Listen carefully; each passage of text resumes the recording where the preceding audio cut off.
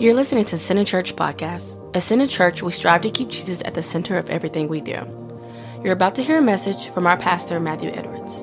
But before you do, we want to invite you to visit our website at centercharlotte.org. There you can sign up for our weekly emails and receive new content as we release it. Secondly, we want to invite you to visit our pastor's blog at matthewedwards.cc. And finally, if this podcast ministered to you in any way, go ahead and subscribe, and you'll be the first to know when we release more content in the future. Thanks for listening in, and be blessed. Let's go ahead and take communion. If you have the bread, we can go ahead and hold that out in front of you. I'll pray for it. Heavenly Father, we just thank you this morning for the ability, the right, and the privilege to take this communion. This morning, as we hold this bread, we declare that there is none sick among us. Jesus, there is none sick in our house. There are none sick in this church. Our families, everyone that we represent, there is not one person that is sick in our midst. Because this morning, as we hold this bread, we stand on your word that says that by your stripes we were healed. So this morning, we speak your reality into our life. We speak your truth into our existence. We thank you that we are whole. We are healthy. We are prosperous. Nothing missing, nothing broken. And again, this morning, we stand on the finished work of what you did for us, declaring that because you suffered, because you paid for it, we receive it even this morning. So we thank you for it, Lord, in Jesus' name. Everyone said? Amen. Amen. If you would just hold up the cup. Jesus, we thank you that your blood was shed for the remission of all our sin, past, present, and future. Because of you and because of the payment you made, we are forever and eternally righteous in you. Forever and eternally righteous in you. And all that belongs to the righteous man belongs to us and our children. So this morning, as we take this cup, we thank you that you have qualified us. You have qualified us for favor. You have qualified us for blessing, protection. You have qualified us for the good life, the favored life, your life on this earth. And your blood has made it possible. So this morning, as we drink this cup, we declare that everything that belongs to you is finding its way to us. Even as you say in Psalms 23, it is hunting us down. We drink this cup to declare that we are the favored. We are the righteous on this earth in you. And we thank you for it, Lord, in Jesus' name. Amen. Amen. Everyone else, you ready for the word? Cool. I'm excited. Well, let's open up in prayer and we'll dive into the word. Heavenly Father, we thank you that you are here. Jesus, you are here. And that is what is most important. Where two or more are gathered, you're in our midst. So this morning, Jesus, I ask that you give me a hearing heart, a heart to hear exactly what you would have for everyone in here. Not what I prepared, but what you would have. And Jesus, I thank you that this morning, as we sit at your feet and hear your word, you will be a savior for everyone in here. Whatever we need to be saved from, I thank you, you are still saving all of us, even this morning. So Jesus, I thank you for being who only you could be in our lives. And I thank you, Lord, that no one came to see me. We all came to see you. All of us came to see you. And I thank you this morning, Lord, that you won't disappoint. So Jesus, we thank you for your presence and we thank you for your favor. In Jesus' name, everyone said? Amen. Amen. Well, I'm excited. I think you're going to be blessed this morning. I have a lot to share, but I won't take up too much of your time. I can see the screen. Can you see the screen? Does it? I'm just trying to figure out if I did this right here, you can still see that clearly? Okay, cool. I didn't realize how bright it was, even though you turn off half the lights, still relatively bright. Anyways, if you have your Bible, you can open up to Jeremiah 29, and we're going to pick up in verse 10. And before I tell you what we're going to talk about, let's just start in Jeremiah 29. And I know I already highlighted this. You can see 29:11. 29:11 is a very popular verse, but let me just give you some context because we're going to come back here later on. The context is the Israelites, they have gone into captivity. They were in the promised land. They've gone into captivity. And if you remember why, God told them through the mouth of Moses that should the day come where you serve other gods, where you stop following me, you stop offering sacrifices, you start doing everything that the nations around you are doing, you start following other people. And on top of that, if you don't let the land rest, I will kick you out. That's Matthew's translation. I will kick you out of the promised land. And so they do everything that they can possibly do. And finally, God has no choice. And he calls the prophet Ezekiel and he says, Ezekiel, let me show you why. Yes, I'm about to kick them out, but not without reason. Look at what's going on behind the scenes. Look at what's going on behind closed doors. Look at what's going on that no one knows about. And this is not just the people. This is the leadership. And he goes down the line. And finally, Ezekiel sees the Spirit of God leave the presence of the temple and linger. Then he sees the presence of God go to the foot of the Mount of Olives and linger. Then he sees the presence of God go to the top of the Mount of Olives and linger again. And finally, God says, I have no choice, Ezekiel. What else can I do? And Ezekiel says, wow, this is pretty intense. And finally, the Holy Spirit leaves. Now, what's amazing is Jesus shows up a couple hundred years later, and guess what Jesus does? He goes on top of the Mount of Olives, which we got to do when we were in Israel. He goes to the top of the Mount of Olives, and he looks out and he says, oh, Israel, I wish that I could cover you like a mother hen covers her chicks. There is a time coming that's dangerous, but you would not have me. So now I can't cover you anymore. But the same way that the Holy Spirit left and lingered on his way out, Jesus doesn't linger. He stands at the top and says, it's time for us to go into the city, Jerusalem. So he goes down the Mount of Olives, the same trail that we went down. I mean, we don't know what exact trail, but suffice to say, he went down the Mount of Olives. We went down the Mount of Olives. And he stops in the Garden of Gethsemane, which is at the bottom of the Mount of Olives. And there at the bottom, we know the rest of the story of the Passion, right? Judas shows up. They take him into the city. They have to take him into the city. And yet when Jesus comes back, guess what? No one will have to take him in. When Jesus comes back, the Bible says he'll come on the top of the Mount of Olives. The mountain will split in two. And where they had to take him in by soldiers, this time he will walk in on his own. So anyways, exciting when you go to Israel. Good times. But suffice to say this, that's what Ezekiel saw, that the Holy Spirit left. And so here we are, we're at a tough place. And all of a sudden, while they're in captivity, God raises up a young prophet named Jeremiah. And he tells Jeremiah all these things that was going on, all the reasons why they've gotten there. And then he starts turning. He says, Jeremiah, this is what I want to do for my people. So he says this, I know that you're in captivity, but we pick up in verse 10. He says, this is what the Lord says. You will be in Babylon for 70 years, but then I will come and do for you all the good things I have promised. And I will bring you home again. Now, I know you're in captivity, Israel, but know this.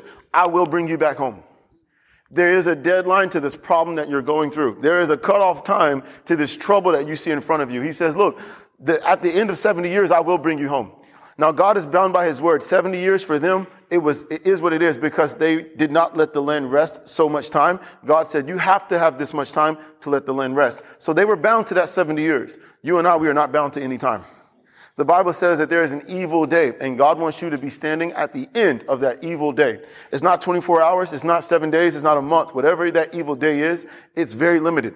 But let me say this, that evil day can turn in a moment, right?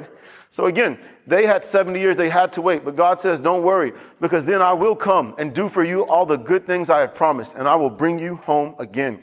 For I know the plans I have for you. Now, most of us, we've heard Jeremiah 29:11. God says, for I know the plans I have for you, thoughts of good and not for evil, to give you a future and a hope. Really amazing verse. But I put this in gold because I want you to see this. He says, I know the plans I have for you. Do you know that God has a plan for you? Yeah. Right? I mean, think about it. Do you really know and believe that God has a plan for you? And that's something that I think the Lord had to remind me not long ago. Matthew, I have a plan. And I was just sitting here like, but God, you look at everything going on in front of you, all the problems around you, and you're like, Lord, how did I get here? And the Lord is like, but I have a plan. Now, there's moments where we deviate from the plan. I'm not saying that at all. There are moments we deviate. I think when we look at the story of Joseph, remember, it's a well-known story. A lot of people use that to talk about this topic specifically. God gives him a dream. He shows him, this is what I'm going to do. And he's speaking to him prophetically. This is where you will be. This is all the things. I'm going to do this for you. And Joseph starts running his mouth. And before God can do what he wants to do, now he's in a pit. Now, was it God's plan to put him in a pit? Most likely not. But no matter what you do, let me say this. God can turn everything that the devil is using against you for your good. When Satan saw angels are collecting in Bethlehem, angels are surrounding themselves in Bethlehem, Satan realized, I think that the Messiah is here. So what did he do? He went to Herod and said, let's kill every child 2 years old and under. That was not God's plan. But no matter what the devil throws at you, God can always turn whatever situation you're in for your good. God was able to divert his son and save the son. Now, what's my point? What you're going through, that's not God's plan. God's plan is not evil. God's plan for you is good. It's always good. But don't forget, no matter how bad it gets, God has a plan. And everyone said, amen. So he says, I know the plans I have for you, says the Lord. They are plans for good, not for disaster, to give you a future and a hope. In those days when you pray, I will listen. It might feel like I'm not listening right now, but listen to me. I am listening to you. All right. And this is the New Living Translation. Look at verse 13. He says, if you look for me wholeheartedly, you will find me. I will be found by you, says the Lord. I will end your captivity and restore your fortunes. I will gather you out of the nations where I sent you and will bring you home again to your own land. Now, I love this, and we're going to move on after this. I love this. But again, God has a plan. No matter how bad it gets, I'm telling you, God has a plan. In fact, I was looking at my job recently, and I'll be careful. I was looking at my job recently, and well, I'll get to that later. But my point is this. No matter how bad life gets, God has a plan. All right? Let's keep going. Look at this in John chapter 7. Now, when it comes to a plan, in fact, I'll go ahead and tell you this. The phrase that the Lord kind of propelled me from for this sermon in particular was this. You know that in Ecclesiastes, Solomon says, time and chance happen to them all. You know that verse? Time and chance happen to them all. And I'll show you after this verse why that was the verse God used to propel for this message. But look at this in John chapter 7. And keep in mind, God has a plan, right? I'll say that probably 1,000 times. In John chapter 7, verse 1, and keep in mind in John 6, I just want you to keep in mind the context, because verse 1 says, after these things. There is no story that begins with after these things, all right? That's a continuation. So in John 6, Jesus just fed the 5,000 plus. Once he finishes feeding the 5,000, he tells them, I am the bread of life, right?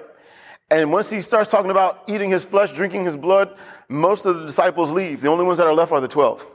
He turns around and says, why are you here? Peter says, where else will we go? Translation, we may not understand what you mean by everything, but we know that you have the words of life, so we'll stay with you. So Jesus says, okay. Then we pick up in John 7, verse 1. It says, after these things, after everything that we just said happened, Jesus walked in Galilee, for he did not want to walk in Judea because the Jews sought to kill him. Now, I want you to keep in mind, he was supposed, let me ask you, what was the reason Jesus was born? Let me say it this way. Why was Jesus born? To save the world. How? By dying. Right? He came into the world for one reason. To do what? To save us by dying for us. So you would think Jesus would never, at the first opportunity. This is it. But look right here. It says that he was in Galilee. He went to Galilee because he didn't want to go to Judea. If he had gone to Judea, they would have killed him. So he said, let's not go to Judea. Now, wait a second. He's got one purpose. His one single purpose on earth is to do what? Die. And die for all of us, right? But let's find out why he didn't want to die at this point. Verse 2, now the Jews' feast of tabernacles was at hand. His brothers therefore said to him, depart from here. Now, this is his biological brothers. How many know Jesus had brothers and sisters, right? He had brothers and sisters. Okay, so his brothers therefore said to him, depart from here and go into Judea, that your disciples also may see the works that you're doing. They're kind of being sarcastic. For no one does anything in secret while he himself seeks to be known openly. If you do these things, show yourself to the world. Right? Being sarcastic. For even his brothers did not believe in him. But look at verse 6. Then Jesus said to them, my time has not yet come, but your time is always ready. Now he had an opportunity to go down that trail with them. You want to be sarcastic? Let's do that. But he didn't. He said, I'm above you. I'm above you. So he doesn't respond sarcastically back. They say, if you want people to know who you are, why don't you just show yourself openly? Go to Judea. And Jesus says, my time isn't yet, but your time is always here. You can go to the feast if you want to, but my time hasn't come. Now, I saw this a couple of years ago, but I wanted to show you. I've mentioned it before, but I want you to see this. This is amazing. Watch this. The word time right here, Jesus said, my time has not yet come. He's not running from death. He's not running from death. The word time right here is the word kairos in the Greek. Kairos literally means time or season. So what he said was, my time or my season hasn't yet come. My kairos hasn't yet come. But the Helps Word Studies gives us a little more insight into this word, kairos. Kairos literally means, and this is a Helps study, I just want you to see it for yourself. It's the suitable time, the right moment, a favorable moment. Suitable time, the right moment, favorable moment. What am I trying to say? Jesus literally said, my opportunity. One translation said it like this, my opportunity is not yet here.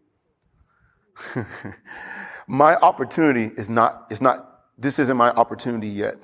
Now, why am I telling you that? Think about it this way. God had a plan. Jesus must come. He must die. And when he dies, he'll die for everyone. But listen, he can't just go and die. It's not just death. He has to die the right way, at the right time, at the right place, because everything has to be perfect. In that moment, if he can fulfill every single thing that needs to be fulfilled, he can save you from everything in life that you would have to go through. He can save you. He can redeem you. He can break the generational curse. He can do everything for you that needs to be done. My God, he can save you from poverty. He can save you from everything on earth, but it has to be the right way. It has to be the right opportunity. So Jesus looked at death not as the end result. He looked at it as an opportunity for you. Isn't that beautiful? He looked at that as an opportunity. Death for him was an opportunity to save you and me. I mean, this is the heart of God. I need the right opportunity to save you. It's not just death. It has to be the right time. It has to be the right place. So we don't need to go to Judea yet. Amen. Isn't that awesome? Thank you, Jesus. Now watch this. In Hebrews 12, verse 1, and this is verse 2, is kind of where the theme for our church came out of. I'll show you in just a moment. Hebrews 12, verse 1, the Apostle Paul, who I believe wrote Hebrews, says, "Therefore, we also, since we are surrounded by so great a cloud of witnesses, let us lay aside every weight and the sin which so easily ensnares us or traps us. And let us run with endurance the race that is set before us." Watch this, verse 2. Looking unto who? Oh, that was so sad. Looking unto who? Jesus. Looking to Jesus, the author and finisher of our faith, who for the joy that was set before him endured the cross, despising the shame, and has sat down at the right hand of the throne of God. Look at verse 2 one more time. Looking unto Jesus, the author and finisher of our faith. I put this in gold because notice what he says. Who for the joy that was set before him endured the cross. That phrase, set before him, literally means not something necessarily that was put in front of him. It was something that was always in front of him. In other words, it was lying in front of him. So what happened was this. Jesus had a race, in a sense. He had an obstacle. He realized, if I want to save Matthew Edwards, I'm going to have to go through hell to get to him. But for the joy on the other side of hell, he endured it as if it was nothing, despising the shame of the cross. Yes, I'll be shamed. Yes, I'll be naked. Yes, they'll pull my hair. They'll spit on me. They'll beat me. They'll bruise me. I'll be so beaten that I won't even look like a human being anymore. In Isaiah, it will look like just flesh hanging on a cross. I mean, yes, I'll have to go through hell, but for the joy of Matthew Edwards, I can do this. For the joy of you, I can do this. For the joy of your children, I can do this. Because of the joy for me. You see, again, the cross was not God saying you have no choice. The cross was Jesus saying, this is what's on the other side. I have no choice. I have no choice. Sometimes we look at in the garden where Jesus says, not my will, but your will be done. And I hate when people do this. I hate when they do it. They always have this idea, Jesus didn't want to go to the cross. It's like, he was afraid. He was worried. And, he said, God, if there's any other way, I don't want to go through it. And you have this idea of this frail, terrified Jesus, like, no, I don't want to do it. God, please don't make me do it. And God said, you have to. So like a lamb going to the slaughter, he kept his mouth shut. He had no choice. Let me say this. The same way he was obedient, he asked us to be obedient. You know how Jesus was obedient? He was obedient in the fact that he wanted to save you. He wanted to set you free.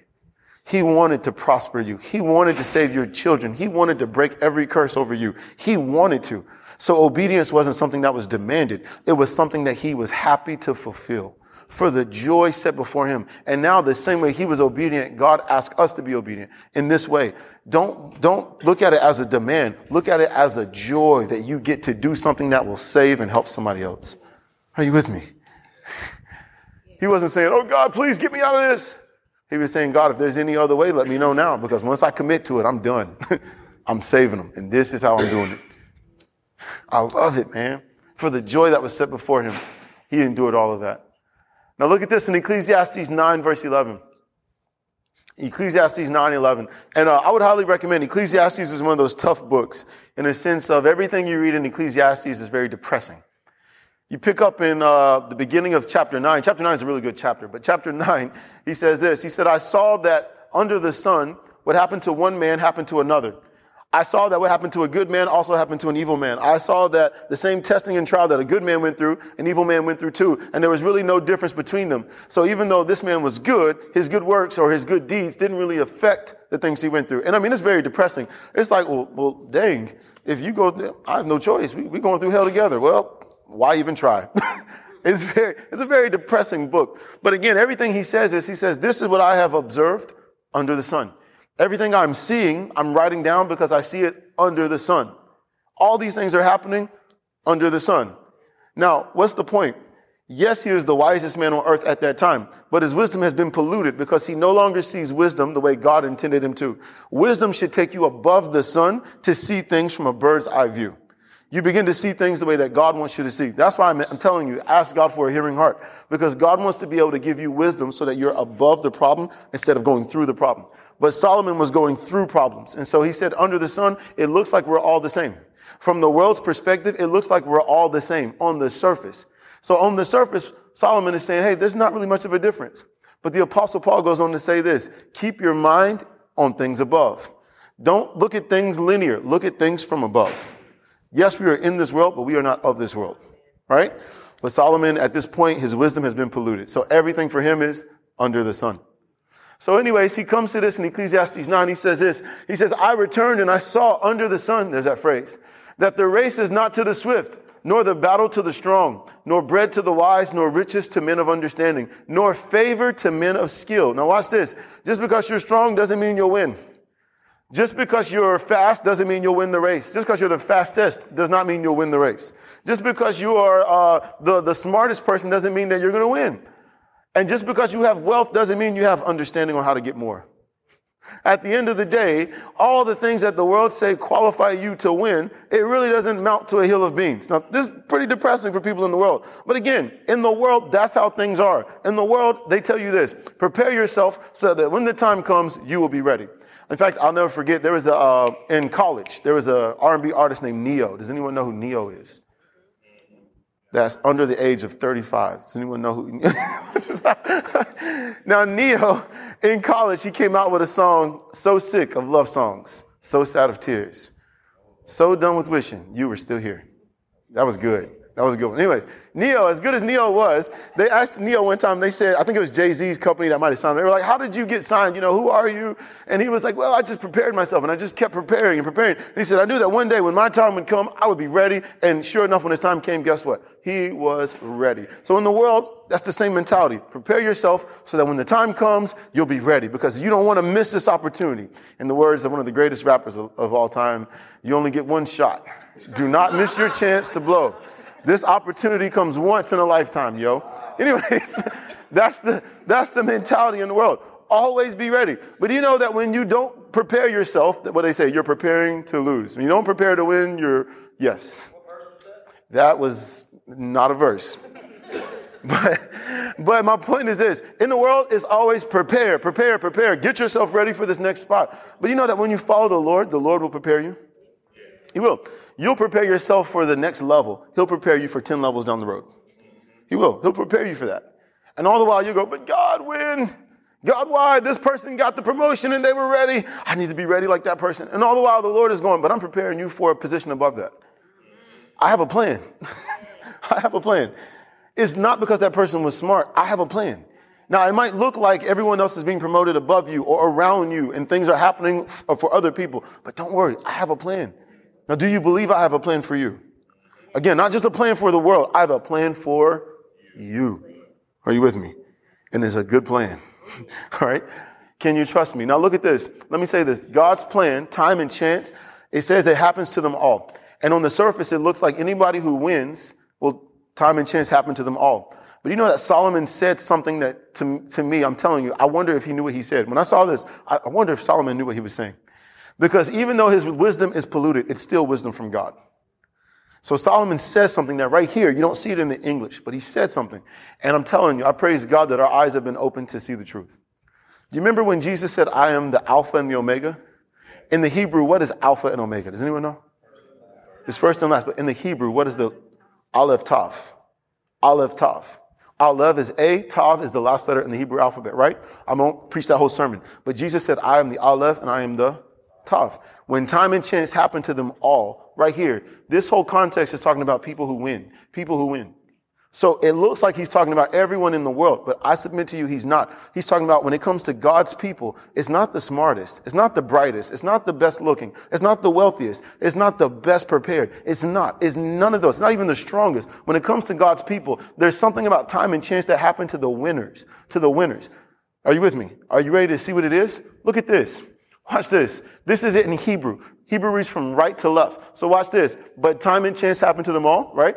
On the right, it says, but time and chance happen, blank space, to them all.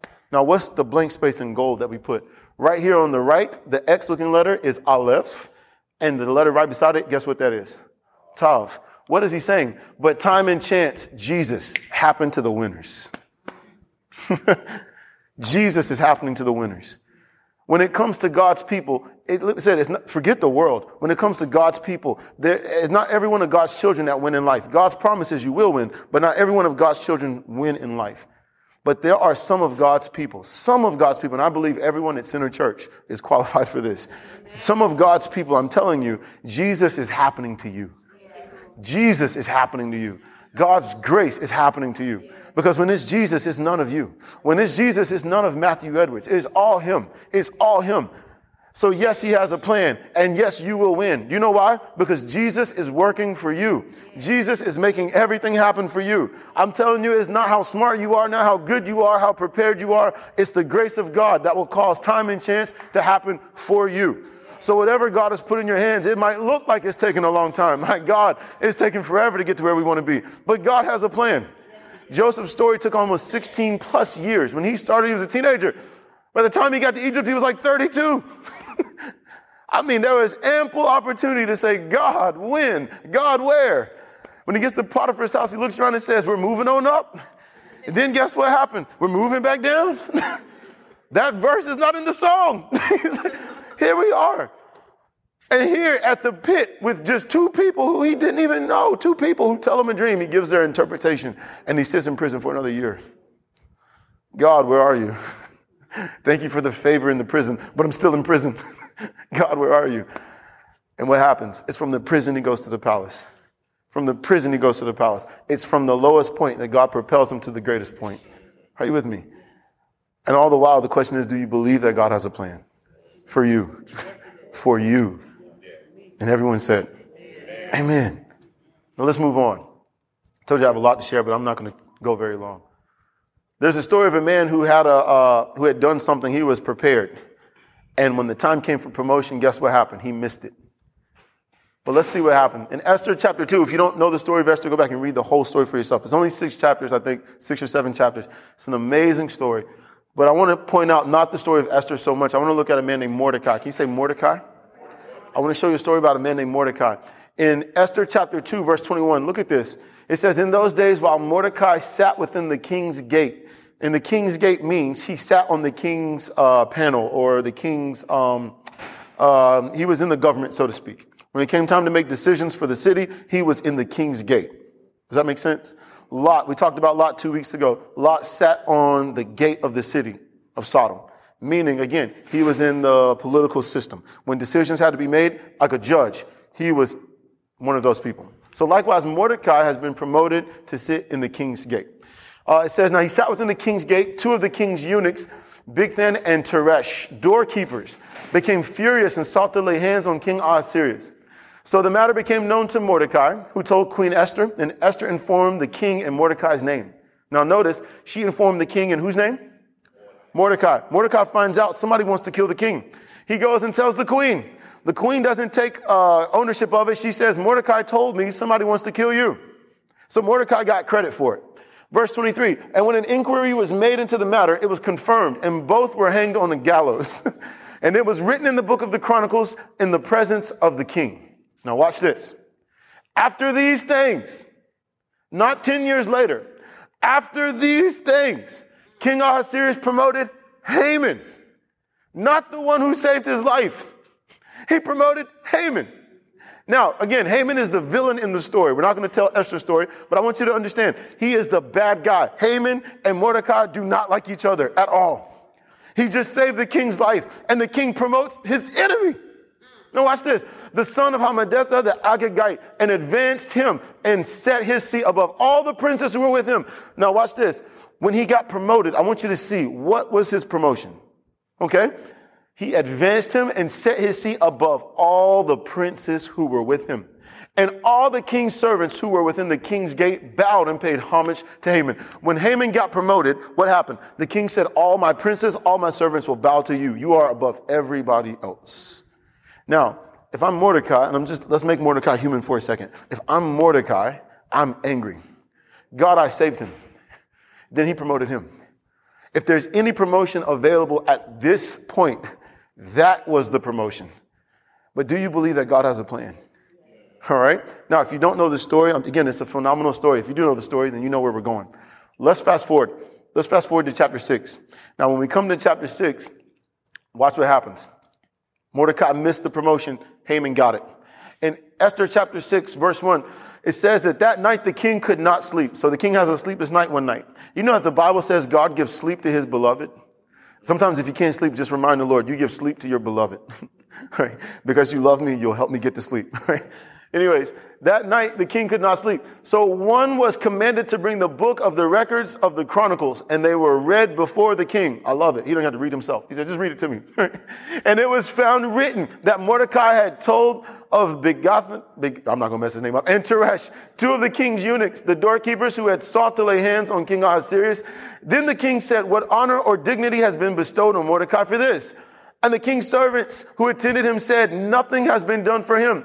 And let me stop it. So the king's servant said, nothing's been done for him. Now let's pause for a moment. We're going to skip to verse 7 so you see what happens for him. But before we skip there, I want you to know something. He missed his promotion. He missed his opportunity on the surface. But again, God has a plan. God has a plan. Just because somebody else got promoted at your job does not mean that you missed it. Just because it looks like there is no promotion available does not mean that you missed it. Just because other ministries, other businesses, other things are going on around you and it looks like they're succeeding, God's favor is over here, God's favor is over there, God, where's your favor for me? It might look like that, but I'm telling you, God has not forgotten you. God has not forgotten you. Let me say this, your heavenly Father, forget God, your heavenly Father has not forgotten you. Do you know that he said a mother may forget her child that's nursing at her breast in that moment? She might forget her, but I will never forget you. I could never forget you. Not when I've engraved your name on my hand. Every time your name is engraved on his hand. You realize to engrave your name on his hand means when he reaches out for anything, your name is there. Every time he looks at his hand, your name is there. Jesus before the Father, when he looks at him, he says, Jesus, what can I do? You are engraved on his heart. Come on. He will never forget you. It might look like you're forgotten in that moment, but let me say this. He loves to play his cards close to his chest. God will tell you, this is where I'm taking you, milk and honey. Just go, milk and honey. And then somewhere in the wilderness, you might look up and go, but God, where are you? And he says, don't worry. I've been walking with you the entire time. I've never forgotten about you. Are you with me? So it looked like he missed the promotion. It looked like he missed his opportunity, right? But watch this. When the promotion came the first time, it was all the king's servants, all the princes. Everyone bows to him. When he realized nothing had happened for him, now this is God's plan in motion. Watch this. Verse 7. Haman walks in and the king says to Haman, can you hit next on that? Thank you, sir. You might have to actually click on it. There we go. Haman walks in and the king says, we need to do something for him. All of a sudden Haman says, the king must be talking about me. And the king says, Haman, what should we do for the one in whom the king delights? He doesn't tell him, right? Most of you know the story. He doesn't tell Haman he's talking about Mordecai. He just says, I delight in someone. What should I do for him? Haman says, for the man whom the king delights to honor, let a royal robe be brought in which the king has worn. Haman didn't get that. And a horse on which the king has ridden. Haman didn't get that. Which has a royal crest placed on his head. He certainly didn't get that. Verse 9, then let this robe and the horse be delivered to the hand of the one of the king's most noble princes, that he may array the man or dress the man whom the king delights to honor. Then parade him on horseback through the city square and proclaim before him, thus shall it be done to the man whom the king delights to honor. See, when Haman got promoted, it was all the king's servants, all the princes. When Mordecai gets promoted, the entire city has to bow to him. Everybody in the city. It's not just someone who got promoted. Now it's, this is the one whom the king delights. This is the one in whom the king delights. Oh, and by the way, he gets to be dressed like the king himself. I'm telling you, God hasn't forgotten you. He hasn't forgotten you. He's got a plan. But his plan is this. I can give you the promotion that you wanted so bad, that your heart was so broke. I can give it to you. If I give it to you, know this though, it might come with some extra things. But if you can trust me and believe that I have a plan for you, my promotion will be better than the one that you think you missed. You didn't miss it. But my promotion can be better. Will you trust that he has a plan for you? And everyone said, amen. Don't forget, it's Jesus that happens to you. It's grace that happens to you. It's unearned, undeserved favor that happens to you. Let's bring this to a close. In Proverbs chapter 16, let's bring this to a close. I got two more references, right? In Proverbs chapter 16, again, Solomon says this, commit your works to the Lord and your thoughts will be established. But look at this. In the Amplified Classic Edition, it says, roll your works upon the Lord, commit and trust them wholly to him. Now watch this. I'm going to show you a secret.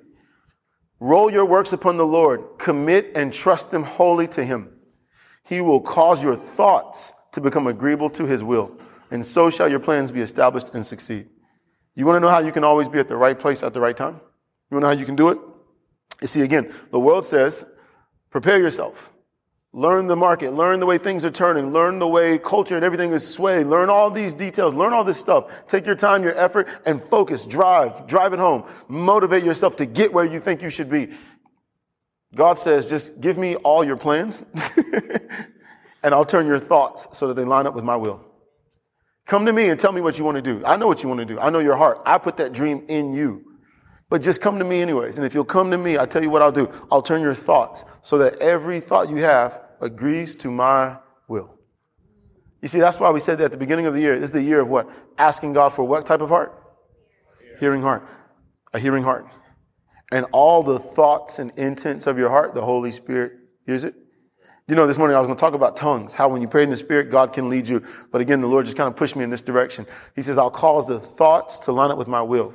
Yes, you should pray in the Spirit. We'll talk about that later. But as for right now, bring your plans to the Lord and he'll change your thoughts, meaning you'll hear what the Lord wants you to do. And everyone said, amen. Now let's bring this to a close. Last verse, and we'll close with this. Jeremiah 32. This is one of my favorite verses in the whole Bible, but I never share it because I feel like I would overshare it. Favorite verse. Look at this. Jeremiah 32, verse 38.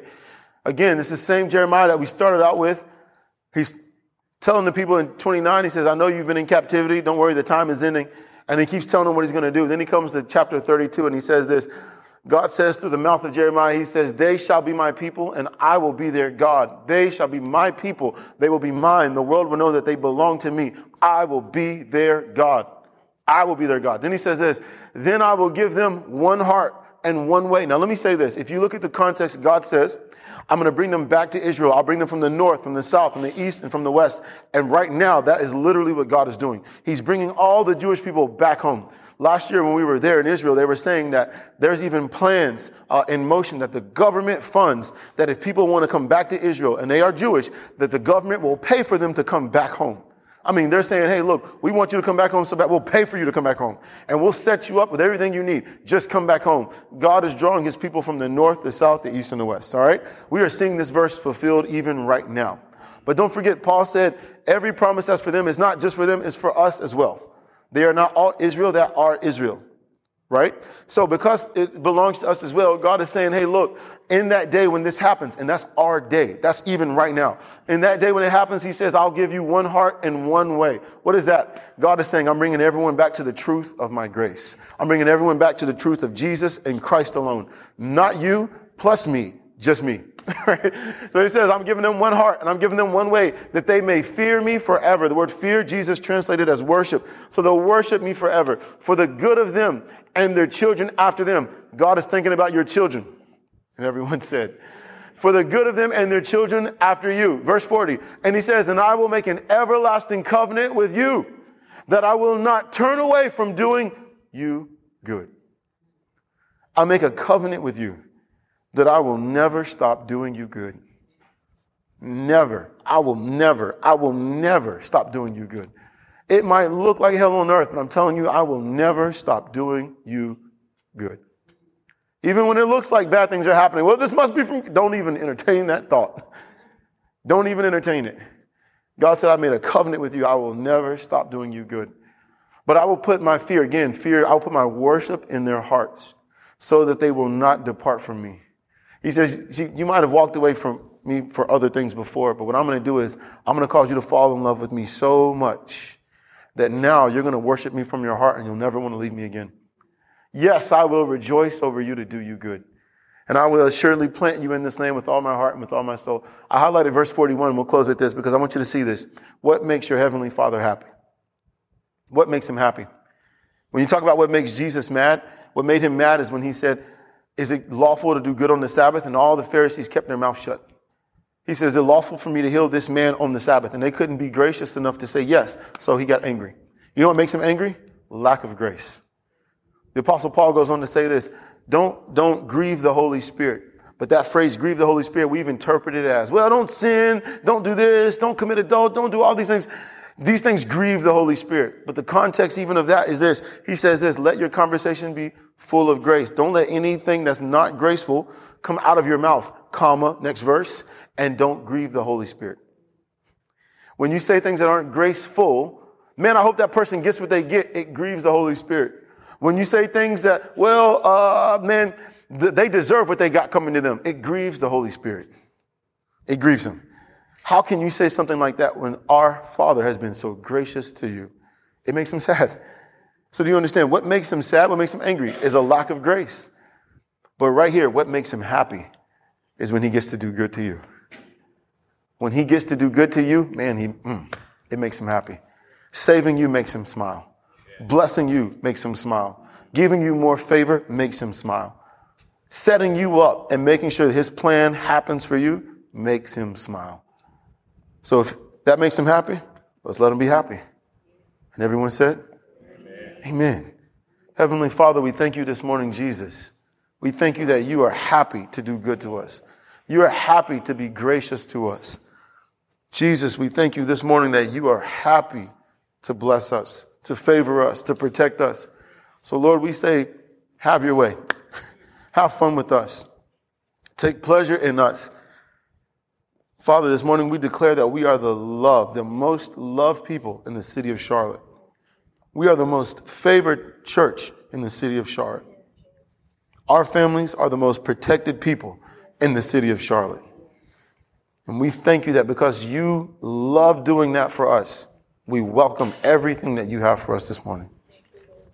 Thank you, Jesus. Thank you, Lord. Thank you, Father. Just take a minute real quick. We'll do one more song, but just take a moment right here, just out of your own heart. If there's something that you need the Lord to do for you, just out of your own heart, just quietly under your breath, just say it out loud. Jesus, you're here this morning. And I thank you that you hear, you see even the intents of our heart. But this morning, Lord, I thank you that you hear the words that come out of our mouths. Everything that's bothering us, everything that might be moving anyone in here, I thank you that you have a plan. You have a plan, Lord.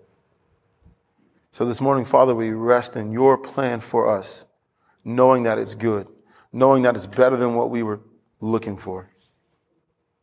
This morning, Lord, I thank you that you are, even right now, hear the Lord saying, I'm doing exceedingly abundantly above all you could ask or think.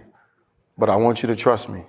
I want you to just believe that I love you, and I'll take care of the rest. Thank you, Jesus. May the Lord bless you this week, and you're going out and you're coming in. May the Lord continue to open doors of opportunity for you and for your family. May the Lord keep you and your family always at the right place at the right time. May the Lord keep you and everything that he's committed into your hands. May the Lord make his face shine on you and be gracious unto you. May the Lord lift up his countenance on you, and may you enjoy his peace this week. In Jesus' name, everyone said, Amen. Amen. I love you. I love you. Thanks for listening to Center Church Podcast. We trust that you've been blessed. If you'd like to receive more of our content in the future, you can email us at centercharlotte@gmail.com or just visit our website at centercharlotte.org. Thanks for tuning in, and may God's grace cover you in every area of your life.